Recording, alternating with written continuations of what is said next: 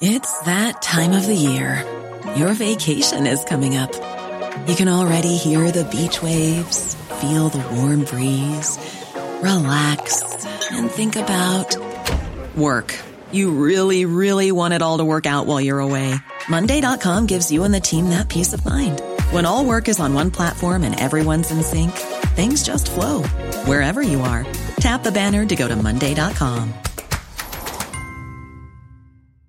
Quality sleep is essential. That's why the Sleep Number Smart Bed is designed for your ever-evolving sleep needs. Need a bed that's firmer or softer on either side? Helps you sleep at a comfortable temperature? Sleep Number Smart Beds let you individualize your comfort, so you sleep better together. J.D. Power ranks Sleep Number number 1 in customer satisfaction with mattresses purchased in-store. And now, save 50% on the Sleep Number Limited Edition Smart Bed for a limited time. For J.D. Power 2023 award information, visit jdpower.com/awards. Only at a Sleep Number store or sleepnumber.com. Spurs in full cry here.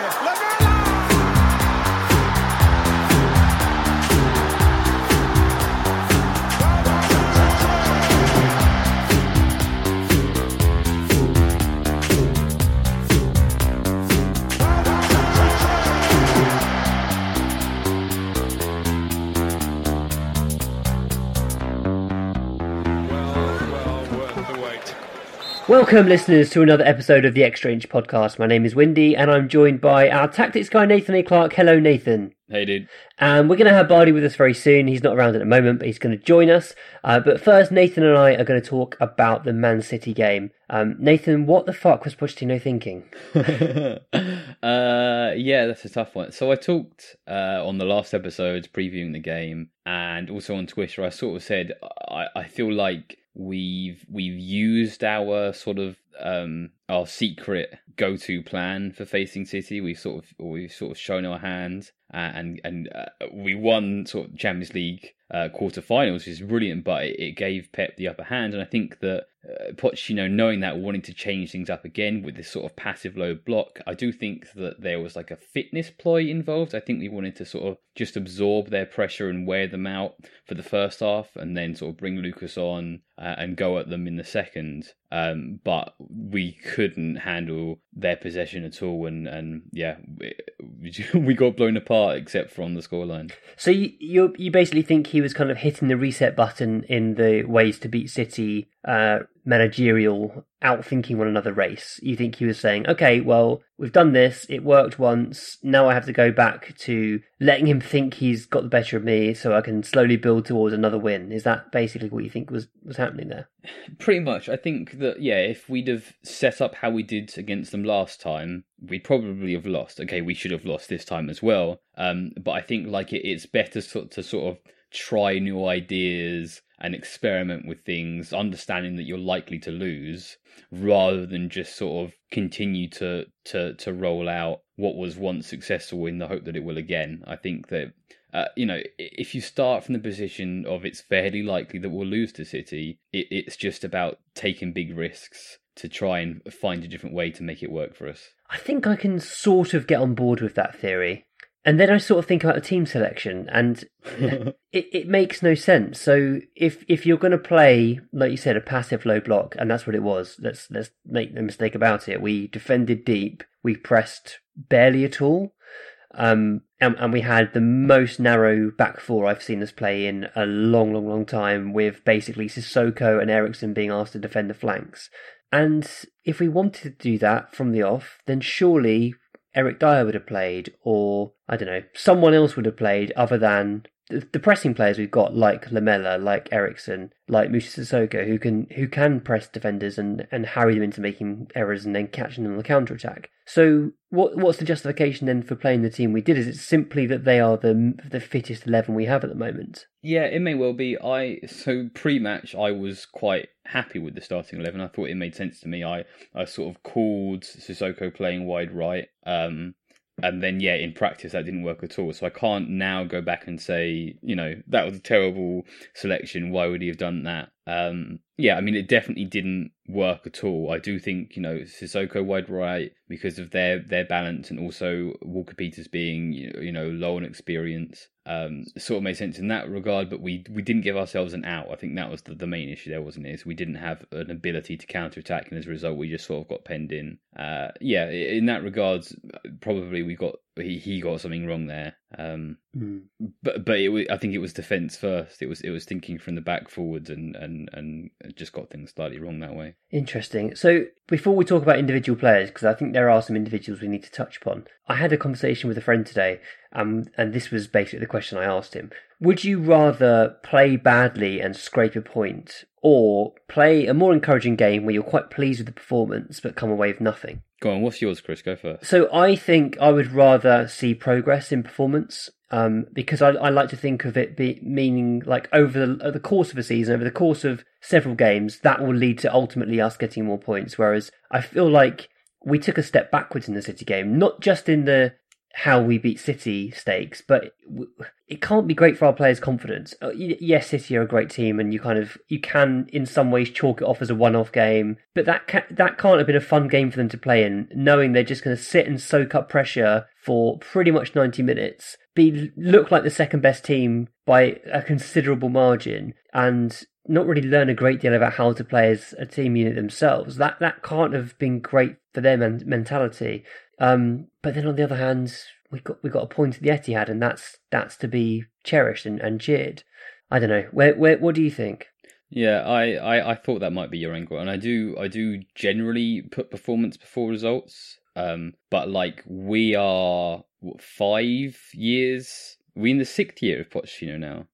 We're several years into Pochettino's charge at the club. Like, the players know the system, and we know it works, and we know what aspects do and don't work, and we've been to a Champions League final. There's no need to establish our style. There's no need to prove anything. And this is Manchester City we're talking about. We're talking about the best team in the world, right? So based on all of that, I'm happy to take the terrible performance and the result. So you're not overly concerned for the future. You just think this is no, of course not. Of course, because game. It's not about what happened. Sorry, mate, I've talked all over you there. It's not about what happened last weekend, right? It's about the years we put in to get here. I'm not worried about next weekend, specifically because it's Newcastle. I'm not worried about the future generally because of what we've established over the years.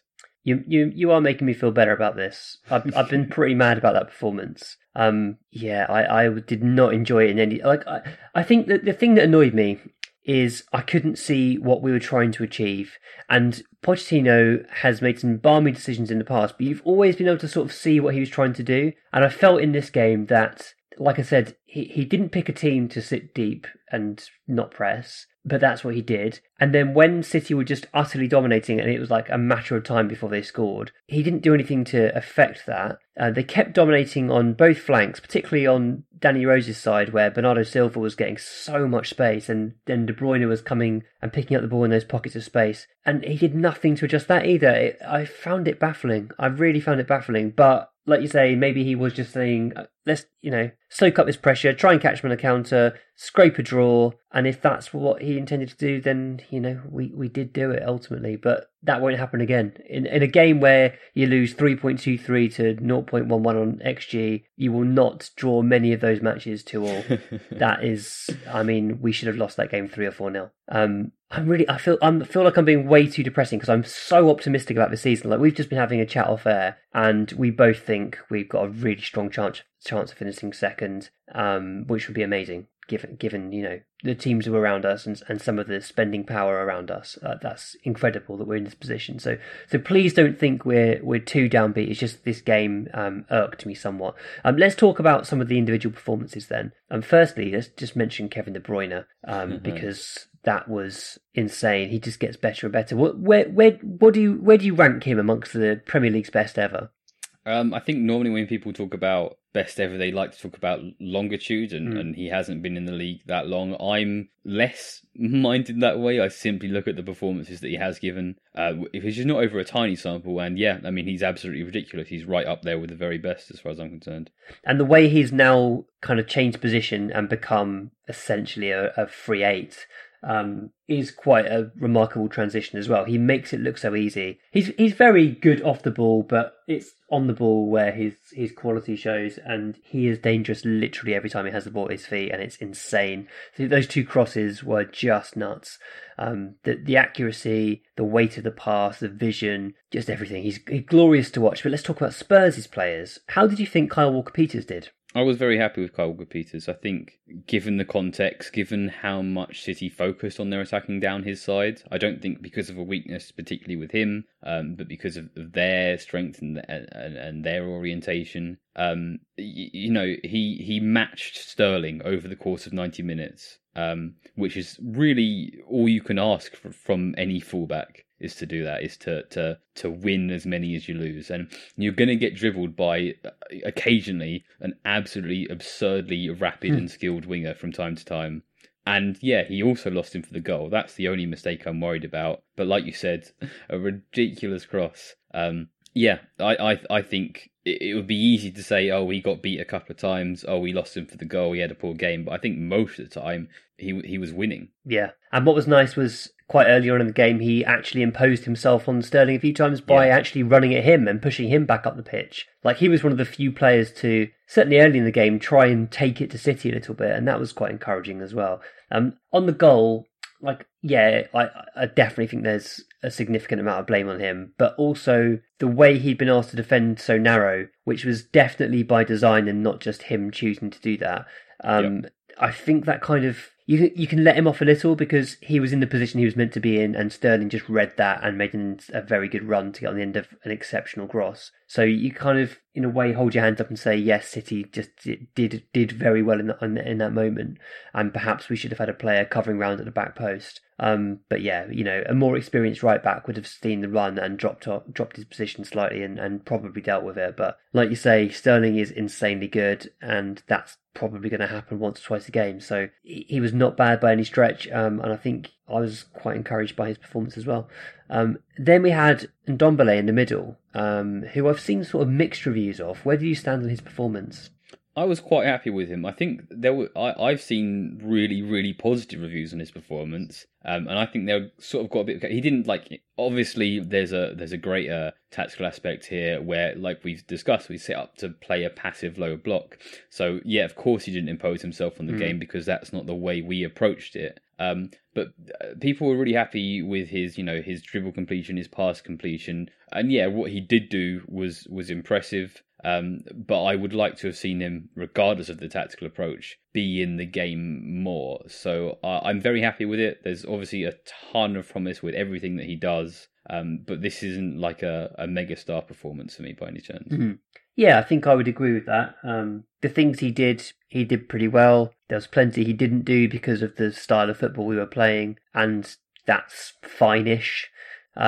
I was not impressed with Eriksen or Sissoko in the roles that they were given. Nope. And I think I'm not alone in saying that. But the player who stood out from a negative front to me was Danny Rose. I feel like Rose, his decision making was awful, really awful. And I don't know if it's because he didn't know how to play the role that Pochettino gave him. I mean, to be fair, the role that he gave the fullbacks in this game was absurd and left them in two minds constantly. But I felt like Rose in particular suffered from that positional sort of... he just wasn't sure whether to go out and meet his man or to tuck in and mark. And that caused him problems throughout the whole game and left lots of space on that side for Bernardo, who is another excellent player. Was there anyone else who kind of caught your eye for a negative or positive reason? Eriksen, who everyone knows I'm like his number one fanboy, and I make that video and I'm always talking about how horrifically underrated he is in the Spurs fan base. And I'll even make excuses for him now in that this is obviously not his game. He never really had any opportunities to be an attacking player. But I was disappointed with him defensively. Like you pointed out, Rose there, I would say that Rose's biggest issue was a lack of support from Eriksen, who normally is, again, underrated defensively. I think he's quite a very, very smart presser of the ball, but I think he was switched off today, and maybe I'm sort of leaning towards that whole body language and penalties nonsense we had over the summer. Do you think that's justification then for Eriksen not starting our opening day fixture? Maybe it's a fitness thing and he's just not quite there yet. Yeah, could well be, and the thing with saying Eriksen started, look how well he did when he came off the bench is, yeah, but he came off the bench, and when you do that, you're at a significant advantage, especially with regards to fitness. I'm always, despite the performance we've just seen from him, always pro starting Eriksen whenever it is safe to do so, whenever he's fit enough to play. I would certainly like to see him play against Newcastle. This again, he's a player we've had a long time. We know what he gives us. This isn't anything that's going to change our minds about anything. Just that it was frustrating to have picked him up so much, and then he drops that. Yeah. No, I'm with you. So we had Lamela getting a goal and an assist. The goal was pretty smartly taken. Like, it was a very strange goal in that Ederson was massively over to one side of his goal, leaving a gaping hole on the opposite side. But Eriksen was quite smart to use, I think it was Otamendi, as a sort of shield to curl. Lamela was very smart to use him as a shield and curl it into the corner. Having received what was a very nice pass from Ndombele, who kind of spotted that he was between the lines and got it to him nice and quickly. And then also took a really good corner for Lucas to attack. So that was encouraging. But Lamela, throughout the rest of the game, kind of did a lot of chasing around. He was like the one player who did press a fair amount, and he achieved very little. What did you make of him? Yeah, when you press alone, you press very ineffectually. Yes. That's the Alexis Sanchez story. That goal, he's had a few of those where the shot comes not when you're expecting it, when the keeper's unsighted, and it looks just sort of like he's passed it into the back of the net, suddenly in the middle of like a frantic game, and it doesn't make any sense. But yeah, he has a few of those. Again, Lamela, a player we've had a long time. We know what his strengths are. We know what his weaknesses are. We're glad that he's fit. Probably he's not going to be a first 11 player. He's not going to be a first 11 player, is he, when everyone's back in? But he's good to have him in the squads. Good to see a decent attacking performance from him when everyone else was so quiet. Yeah, and the other player who's now going to be pushing for a starting place is Lucas, who came on and within literal seconds had headed a goal in from a tremendous leap. And he's shown that before. We kind of said, like really early on in his Spurs career, the thing that everyone picked up on was he's really good in the air for a little guy. He gets up well. He has a spring on him, and he's very committed to winning headers as well. And he's actually a weapon from corners. Like, he's a really impressive player to have charging in and getting up early. And he did great to win that header. I'm not sure he did a lot else in the game. Like, he tried a few dribbles and they didn't really happen. But yeah, I mean, he's now going to be pushing for starts. Is he still a super sub for you, or do you think he should be starting games? No, I don't think he was, for me, first 11 last season. I think he's behind Son, and now we've strengthened the midfield. Look, he's really good. I'm not trying to pretend that he's a bad player, but I just it's good to have good players who aren't starters. It's okay to have that role. And that's how I view Luka. I think that we've been talking about like Eriksen and Lamela and Kane's performance based on the way that we plays and everything. I feel like there's not a huge correlation between like how well we're performing as a team and the likelihood of Lucas scoring. I feel like his performances can often be completely independent to the team, whereas a lot of the rest of our squad are quite sort of system-focused players. Yeah, that makes sense. I'm with you there. Which is as much a strength as it is a weakness, because if you're having a bad game, you might want to bring him on just because he might magic up a goal from nowhere.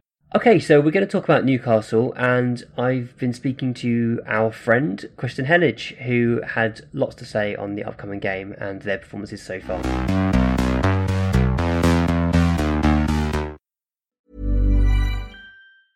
There's never been a faster or easier way to start your weight loss journey than with PlushCare.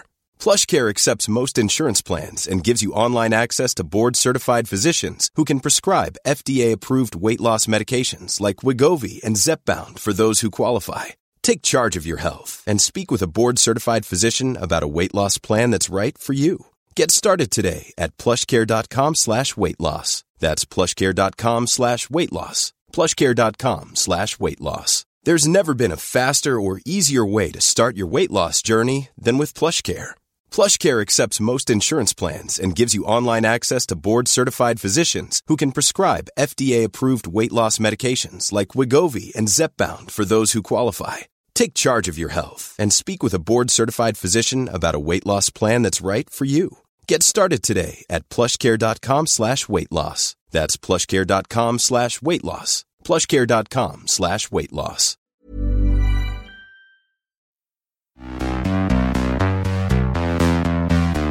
Delighted to be joined once again by football writer, football expert, nice bloke from Twitter, and above all else, a Newcastle United fan. It's Kristen Hennage once again. Kristen, thank you for joining us. First things first, how's the season started for Newcastle? Oh, wow. Try not to swear. Not great. To quote Madman, not great, Bob, not great. Are you worried about the direction it's going under Steve Bruce at this point, or is it too early to say that? Well, it's funny, that's kind of the debate right now in the Northeast. Is it too early? There's a lot of local press here that say give him 10 games, give him some kind of clean slate to work through. And the other side of the argument, which is kind of where I fall, is he has a whole career that you can look back on, and unfortunately it's not a great career, especially in the Premier League. So I am a little bit concerned. I didn't personally, nothing against him as a guy. I don't really know him in that context, but I was not very inspired by the appointment from a football perspective from day one. And it's, to be frank, it's not one that inspires confidence, I think. It did feel like a fairly desperate appointment. Is there any kind of glimmer of hope? How's the new boys looking that you signed over the summer? Yeah, that's been an interesting one as well. I think Joelinton has looked a little bit isolated. There's clearly something there. There's clearly not just a physicality, but a skill and an ability to carry the ball that I think could be really beneficial. He's, to me, in certain ways, a lesser player than Rondon, but in other ways, a more mobile version, so you get a different kind of target man. I don't know if he's as suited to that role as Rondon was last season. So Maximin is kind of everything that I think football Twitter will tell you about him, which is he's exciting, but he's inconsistent. And I think you kind of saw that in the brief cameo he had with Arsenal, which was someone that wanted to go past people, wanted to create things, had a confidence to him, but maybe wasn't always that kind of able to deliver what he wanted to do in his own head. And then you've got a pair of fullbacks/wingbacks, Emil Krafth and Jethro Willems. I like Willems. He seems more mobile, more aggressive, more attack-minded than Matt Ritchie is, able to go past a man. Krafth, I feel a bit harsh judging him, albeit by the same standards I am with Willems, but he looked okay. I mean, from what I had been able to kind of research on him and watch, through the internet and things, he struck me as someone who was not as physically blessed as our other fullbacks, but could seem to put a cross in, had maybe a bit more attacking quality to him. But yeah, it's, as is kind of the theme, I think, of Newcastle this year. It's very much, that'll do, I guess. It's all very much right slap bang in the middle of the thermometer of excitement. Yeah. And what do you think your starting lineup against Spurs is likely to be? I know you made a change in the midfield in your last match, so you had Key played one game, didn't he? And Longstaff played the other. And what's the likely lineup for the Spurs match? Well, it's funny you ask that, because that again is another sort of burning question. So the last game they went 3-5-2, and they've had a midfield three, which is Shelvey, Hayden, I think it was Key on Saturday, and then Longstaff came in.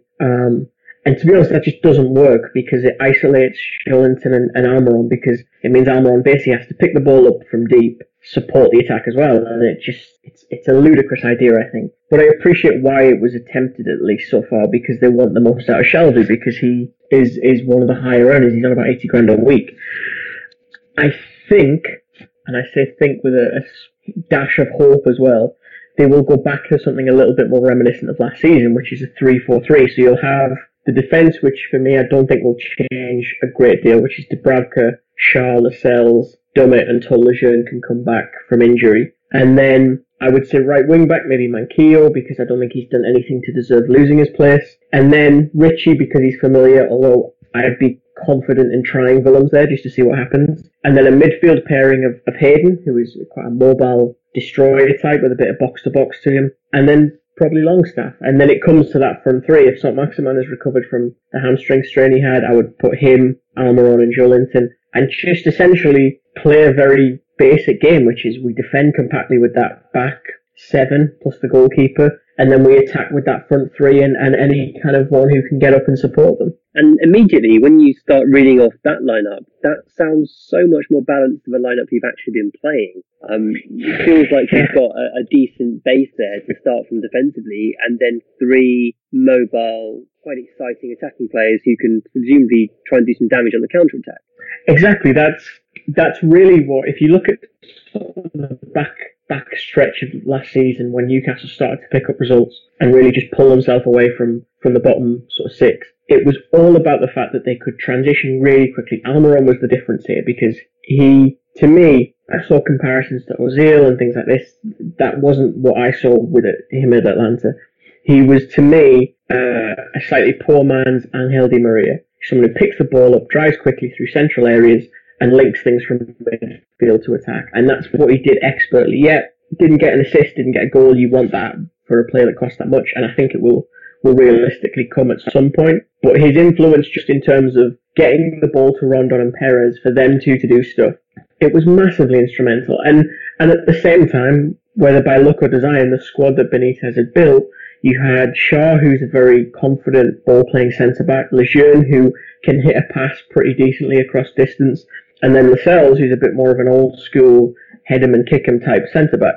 And then the midfield, we definitely did get a bit lucky with Longstaff just emerging and showing up really well on some physical tests that suggested he could play Premier League football, and him forming a good partnership with Hayden. I think that's the frustration and where a lot of, let's say, the criticism of Steve Bruce is emanating from, is that it seemed to supporters that it was painfully obvious what to do with this team, which is don't change anything. You can't do anything with the fact that Perez is gone. That was a release clause. He chose to go. I actually don't blame him at all. The club is at this point going nowhere anytime soon. So they signed this replacement of Saint-Maximin, who again is a different type of player. He's closer to Almiron than Perez, in my opinion. But at least, again, you've got that front three. You could even, if you wanted to, try and put Gale in that Perez position, someone who's a poacher, who wants to find space, be tricky, not as good, I would say, dribbler in tight spaces, but again, can work off that big man and have that type of role. So it's a bit frustrating that he's tried this sort of 3-5-2 or 5-3-2, because it just doesn't work. And to be honest, Shelby hasn't done anything in the brief start to the season we've had to justify his position, because I love him as a passer. I don't know about you, but I've always had a thing for midfielders that can really pass a ball and find spaces. It's a beautiful thing to watch. He does nothing off the ball, though, or very little, I should say. I shouldn't be so, sensationalist about it. He just doesn't offer enough off the ball as part of a 3-man midfield, and he doesn't have, be it the determination or the legs, whatever, to get up and support those attacks. So then you've got potentially Hayden who has to do that, or Longstaff that has to do that, and then that leaves a gap, and it just doesn't work. The 3-4-3 worked really well for them, and I'm just surprised he's abandoned it at all. Even though I get that you have to try and find a role for John Joe Shelby, I think if it was me, I would just be honest and say, look, I don't see where he fits in this team. I'm sorry. I agree with you. I feel like the shape that Bruce has adopted is largely to accommodate Shelby. So he obviously wants someone in midfield who can pass the ball, and there's absolutely no doubt that Shelby can find a pass. He's long and short range. He's a fantastic passer, but like you say, he hasn't got the legs to do, or perhaps the aptitude to do the rest of the work required for a 2-man midfield role. So they're putting runners in around him to make it an achievable midfield. And as a result, there's one less attacking player on the pitch, which means, like you said, Almiron's dropping deep, leaving Joelinton completely isolated, which is a bit of a recipe for disaster. With all of this in mind, what do you see as your sort of key strengths and weaknesses, and how might Spurs exploit your weaknesses? Well, I think it's difficult because actually a lot of the strengths I would have taken from last season haven't really been present this season. But on their day, they can be a compact, frustrating side to play against. I think you saw that at Wembley last season. Yeah. It was a narrow game, and it was, in the end, kind of only decided by the fact that Bravka made a mistake, which again, I think is a little bit unlike him. But they can be this sort of very compact, a little bit like Wolves, I think, in certain ways, like a team that will shut off the space and suck the air out of their own half, so that you have to find a space where there necessarily isn't any. And I think that's why someone like Son was so decisive last season, because I think he does do really well in those areas.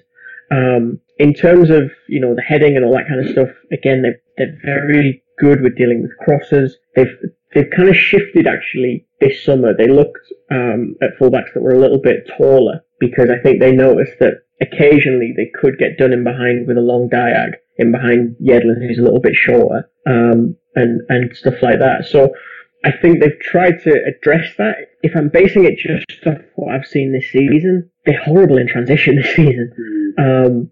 They're very easy to break on. And I look at Ndombele, who I've talked to Flav about, and just love everything that he represents. Ericsson, Lo Celso, Son, who we talked about. Even Lucas Moura, there's pace and there's energy and there's people who can find passes in there. And I just think, is it going to be a scenario where Newcastle flood forward and then Spurs just pick them off on the counter? And it almost kind of plays into Tottenham's hands. I know that Benitez has got a lot of criticism for maybe being ultra defensive against these bigger teams. The Man City game is probably the one that springs to mind. But you look at that Norwich game, I think they only have 33% possession. And I have no desire to patronise Norwich at all as a newly promoted side. I wouldn't expect any team outside the top six to be closer than that. And it just wasn't. And they created a number of chances that if it's a better finish or, it's just kind of attacked with a bit more composure, that's a goal. And ifs and buts could go the other way because Joelinton misses a good chance, Kraft misses a good chance. But at that point, okay, it's 5-3 or 5-2 instead of a 3-1. And that's the concern that I've seen sort of sprinkled across the fan base this week is we could be on for an absolute pasting at the weekend here because you're a very good footballing side. You just took City to the wall. You've got Lo Celso to come in who's going to want to impress, and it's at home. That's a really bad sort of mix for us in a season that, granted, it's only 2 games in, 180 minutes in, but it's starting to feel a lot like the year McLaren came in. And it was this championship coach who just didn't have the sort of smarts or the nuance for the Premier League. We trusted a young forward at the time, Mitrovic, now Joelinton, to come in along with a few young prospects, or prospects might be the wrong word, talented players who would become better, like Wijnaldum, to come in and change things. And we just were naive the entire season, and we had no leaders, no real character. I think this team has more character than that group. Lascelles is a more prominent figure, but even that, you can sort of tub thump your way through a couple of weeks and say we need to be better and we need to do this like they did after the Norwich game and all this, and do these extra training sessions. But I think, as you and I know, the Premier League now, it's a detailed machine. You need to be organised. You need to have a plan. You need to almost have a plan on top of a plan in case that goes wrong. And I just think that, for me, the problem I have with Bruce is coaching has moved on massively since he was last in the Premier League. You look at just the quality of what Farke's doing. You look at even Chris Wilder, who's got these overlapping centre-backs that you're reading about every week.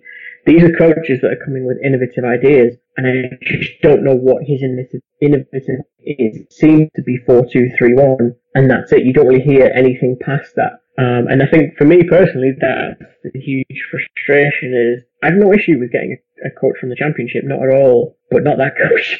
I'd have taken Graham Potter, I'd have taken a bold attempt at Chris Wilder, and I've even taken, a long shot at trying to get Daniel Farke. Just someone that had some kind of idea and had shown an ability to really kind of think. I just haven't seen that with Bruce on a very tactical level. It seems, dare I say, very rooted in the old football idea of, just give them a pat on the back and send them out there in the hope that, things go well. Oh, mate, I really feel for you. It sounds like things are only going in one direction. And, I mean, the sad thing is, you look at Newcastle's squad and there's some quality there. I think Dubravka's a fantastic goalkeeper. I think the Lascelles, who you mentioned, is a really good defender. I like the look of Almiron, although obviously he's new to the league and still needs to adapt. So there are some good players, and Longstaff is another fantastic prospect. The problem is, you've got to get something out of the group. You can't just rely on individuals, particularly individuals who haven't even really been playing in the Premier League for a particularly long amount of time. They haven't even adapted to themselves yet alone got used to how the new signings are going to adapt. It's tough to see how things get better for Newcastle, but for your sake and the sake of Newcastle fans, I hope they do, because I think it could otherwise be a long and fairly miserable season. I'm intrigued. I was kind of, from the Spurs perspective, I was thinking Newcastle were just basically going to camp in their own half and try and counter every now and again. And that's often when Spurs are at their worst, when they're forced to try and break a team down and look for clever passes. And I was all for starting Son on the basis that he's really good at shooting off either foot, and we might get a bit of space in front of the defence if they're deep, and we might end up relying on long range effort. But I'm kind of hopeful now that you said that there's a chance that Newcastle could go a bit more gung ho and try and play some football, and Spurs could pick them off and counter. That makes me feel a lot more confident. Otherwise, I was thinking this could go down to the wire and be looking to scrape a 1-0 late on, which would always worry me with Spurs, particularly against Newcastle, who seem to have had problems against in the last couple of years. I mean, for your sake, I do hope things get better, but perhaps not from this weekend. I think that's the thing that I noticed is that last season there was so much appreciation for, say, Shaw going forward, what that meant for everyone else. And if you move this block, this one has to do this. And unfortunately, I think for some fans, there's a quite depressing element to it. So, well, if we go down, if we stay down, then maybe he goes. Maybe the man upstairs finally leaves. So it's odd to have to bet against your football club. But I'm very careful of being too sensations, because I think right now with Bury and Bolton, there's significantly worse situations to be in. But I think apathy is perhaps a good word for it. That's a very rational and reasonable take. Listen, Kristen, I'll let you go. Thank you so much for joining us. It's great to get some kind of inside knowledge on Newcastle, and all the best for the game at the weekend. Thank you, Kristen, once again for joining us to talk about Newcastle. Nathan, Newcastle, what do you make of them? Are you worried about this? I mean, it feels to me like the ideal game for us to be going into, given the situation from last weekend. Yes, quite possibly on that particular point. My view of Newcastle is that there have been two recent phases to Newcastle. The first is the time when they had a very good manager in Rafa Benitez, and the second is the time where they've invested really smartly in their squad. And those are two separate eras, which is not funny for Newcastle fans, but from a distance, quite ridiculous. They're obviously not in a great. You don't want to be too over callous saying this team is terrible, because you know what happens when you do that. But they're not in a great space at all at the moment. They don't know what they are yet, I think, under Bruce, and that's the problem. Will they ever is one thing to say, because Steve Bruce is a very bad Premier League manager. But at the weekends, they got this striker, Joel Linton, who doesn't seem too bad, but he's completely isolated, so they didn't have anyone supporting him from midfield. Almiron seems to be playing really deep and trying to take on the whole of the opposition, which leaves Joel Linton totally isolated, which isn't a great look for them. In my opinion, we couldn't hope for a better fixture to kind of get the pulses racing again and get some players back on track and back into some form. Plus, we have lots of players potentially coming back. So Son could make his first appearance of the season after serving his suspension. We've got Lo Celso, who's presumably now pushing for starts, having kind of ingratiated himself into the team. Lucas, as we just mentioned, who has come on and scored and now will fancy his chances. And then Vertonghen, who's missed the opening two games due to fitness reasons, but presumably will want his place back. What do you think the team will look like, Nath? I think it's probably still bench for Lo Celso. I think he's probably got a couple more, because obviously he wasn't exactly involved. There's a highlights video of his game. Oh, that was amazing. I loved that. Which is, 2 touches, being fouled, handshake. Done 1 minute 30 video. Jokes aside, obviously I think that he will come off the bench a couple more times and actually play some football before he starts. Son, could well be straight back in. It's not like he's lacking for fitness, but he had a good pre-season. So it'd be good to have him. And I really, really hope Vertonghen is starting games soon, because I'm worried if he's not. Also he's in my fantasy team, so I need to start getting those points. Wow. Yeah, I would take him out soon. It's draft, mate. It's draft. I can't just be dropping massive players like Vertonghen. I forgot you're only doing the draft league. Yeah, you're stuck with him. You need him in. I mean, Sanchez has been fine, to be fair, in the opening 2 games and hasn't done a lot wrong. So if Poch is sticking by his old meritocracy principles, then maybe Sanchez keeps his place. But, like you say, Vertonghen does need to be playing games. They are our best centre-back partnership. Whilst we still have both the Belgians at the club, let's make use of the Belgians. Yeah. And that means hopefully he'll start against Newcastle. I'm intrigued to see whether Eric Dyer or Ben Davies, who are now both fully fit, I'm intrigued to see whether one or both of them start. I think Davies is more likely than Dyer, simply because we have so many options in midfield now, and I thought Rose had a really bad game against City, so Davies kind of makes sense from a kind of rotation / experimental aspect. I guess there's also the option that Rose could still leave before the European transfer window closes.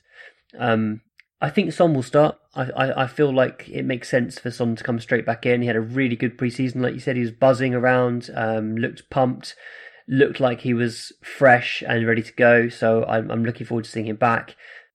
It sounds like Dele and Sessegnon won't quite be ready, but they're both on their road to recovery, which is great. And you wrote about Dele this week. I did. Yeah, I mean, a summary of my August takes so far are Eriksen, he's pretty good. Dele, he's pretty good too. And I don't think that is sort of like a coincidence. I think that we had such a problem season in midfield, obviously, last season, that it's made out all of our attacking players look pretty bad, and suddenly, we're saying, oh, we need to improve the players we've got in attack. I think we've got a really special bunch of attacking players, and Dele is certainly one of those. So obviously I want you to go away and read the article, but I essentially talked about sort of the developments he went through last season, operating in a more supportive role. While it's perceived that he's having off games, I actually think he did a lot of good for us. And beyond that, I think that he'll return to a more attacking role this season, and we'll see more of the goals, basically, which is what we all want to see. Yeah. I felt the same about Eriksen as well. Before I kind of accepted that he's probably going to leave, which I'm still really sad about. I felt like the signing of Ndombele, I need to get used to saying his name, God. Ndombele would push both Eriksen and Dele back into more forward-facing roles, and I think that long-term will be great for both of them. And I would love to see Dele score 15 goals this year. That would be lovely.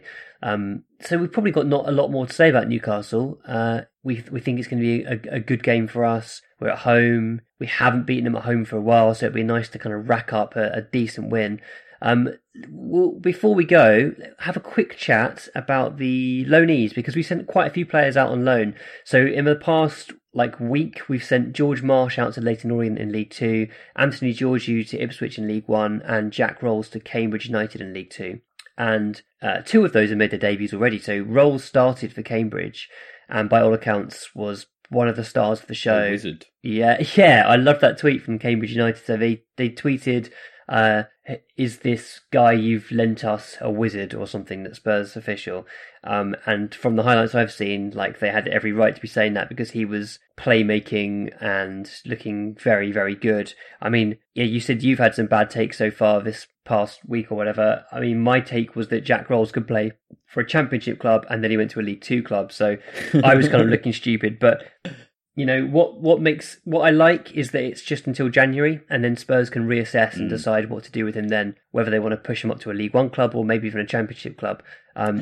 Just getting him into a team that is going to play him every week is the crucial thing at this point in his development. And so far, so good under Colin Calderwood, ex-Spurs Colin Calderwood at Cambridge United. So all the best to Jack. I hope he scored lots of goals between now and January.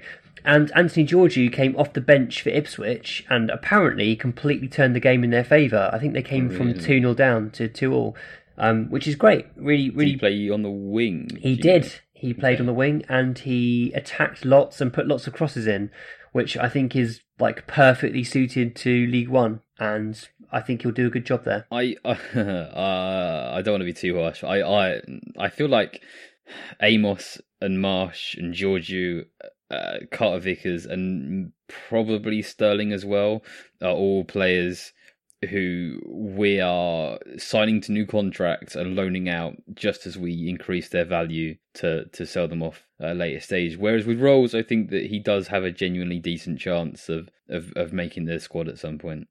Yeah, I agree, and I think that is smart business sense from Spurs. And I kind of wish we would do it with more of our young players. For example, Marcus Edwards is now in the last year of his contract and is likely to be sold to a European team, or at the very least loaned out again until the end of his contract. And it's such a pity that we haven't tied him down to a long contract and got him out to a good loan club years ago rather than leaving it so late. And this feels to me like a really good way of developing players, making money, and the occasional time someone surprises you, comes good, and then becomes a first teamer will be a pleasant surprise. And there's kind of, in my eyes, very little downside to doing this. I think Amos is the one who probably has the most chance of those you mentioned. I think there's something about Amos, and he's a bit of a late developer because he didn't really grow quickly. He's always been quite small and has only recently put on muscle mass. And so there might still be something there. But yeah, certainly with Carter Vickers, Sterling, Marsh and Giorgio, I feel like they will be good Football League players and probably not up to Spurs' standards. But hopefully with Rolls, if he can have a good season this year, then he could get some chances in pre-season again next year and impose himself on the first team squad. It's possible. It's possible. The other player who is a transfer target of note is Fernando Llorente. So Football Insider today have said that they suspect that Spurs have made him an offer, which he's rejected at the moment because it's not as much money as he was getting paid last season. But does that surprise you that we were making an offer for Llorente? Or to Llorente, I shouldn't say for Llorente because he hasn't got a club. Yes, you can't register new players, but I think he's effectively deemed as already registered with us because we had him last season. So he can't sign for another English club, but until the window closes, he can still sign for a foreign club. I think he's sort of playing his options. So he's got our offer on the table, which is a decrease or apparently a significant decrease on what we were paying him last season. And he's going to sort of see if he can get anything better elsewhere. And if he doesn't, I imagine it's fairly likely that he will be back with us once the Spanish window closes. How would you feel about that? Not great. So we did this end of last season. We talked about Llorente, and I said, yeah, he's a different option. And Bardi went, no, come on, we're beyond having a battering ram of a centre forward. Yeah, we should be above Llorente. Yeah, but maybe we're not. And we've just been talking about, Lucas Moura and how he gets games. And one of the ways he gets games is if we don't have Fernando Llorente. Yep. Because he can cover that striking role. Plus, we've got the development of Troy Parrott to think of. Yeah. So there are many reasons to not sign Fernando Llorente, I guess. Offer that money to Ericsson, Yeah. Give Ericsson Llorente's wages. Speaking of Bardi, so we did say at the start of the podcast that Bardi would be joining us, but so he's been out for drinks tonight, and he told us that he would be ready to record at a certain time, and he's not ready to record at a certain time, and so we've said, no, Bardi, if you can't be here at the time you said, you'll be locked out of our chat. And you will not be allowed the podcast. So I'm imagining him now outside tapping on the window. There's snow falling around him, and he's saying, "Let me in. I'm cold out here. I want to come and talk about Llorente too." Nobody, not this time. He treats this place like it's the Fighting Cock. He does. He can come and go as he pleases. This is very different. This is organised. There are spreadsheets. I dress up in formal wear to record. I don't know about you. Yeah, I've got a tie on, and nothing else. We're getting delirious now, Nathan. We better leave it there, hadn't we? Just thinking about Llorente is done for you. It's been good to talk, mate, and we'll be back very soon with more Extra Inch podcasts. You've been listening to The Extra Inch. Thanks to Nathan A. Clark for production. Thanks to Bardi for being Italian. Thanks to Adam Gardner for the artwork. Thanks to David Lindner for our intro music. You can find him on Twitter @DavyShambles and his SoundCloud @DLindner. Do check him out, he's great. Follow us on Twitter and Facebook @The Extra Inch. Email us via podcast@theextrainch.co.uk and subscribe via your usual podcast platforms. And if you do enjoy the podcast, consider leaving us a rating and review. That would really help.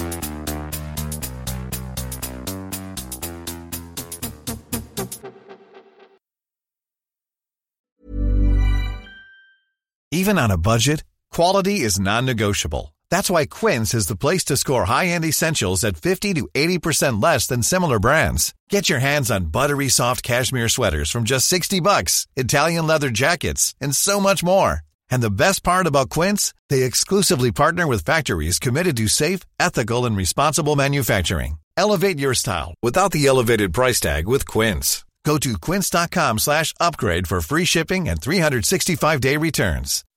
When you make decisions for your company, you look for the no-brainers. If you have a lot of mailing to do, Stamps.com is the ultimate no-brainer. Use the Stamps.com mobile app to mail everything you need to keep your business running with up to 89% off USPS and UPS. Make the same no-brainer decision as over 1 million other businesses with Stamps.com. Use code PROGRAM for a special offer. That's Stamps.com, code PROGRAM.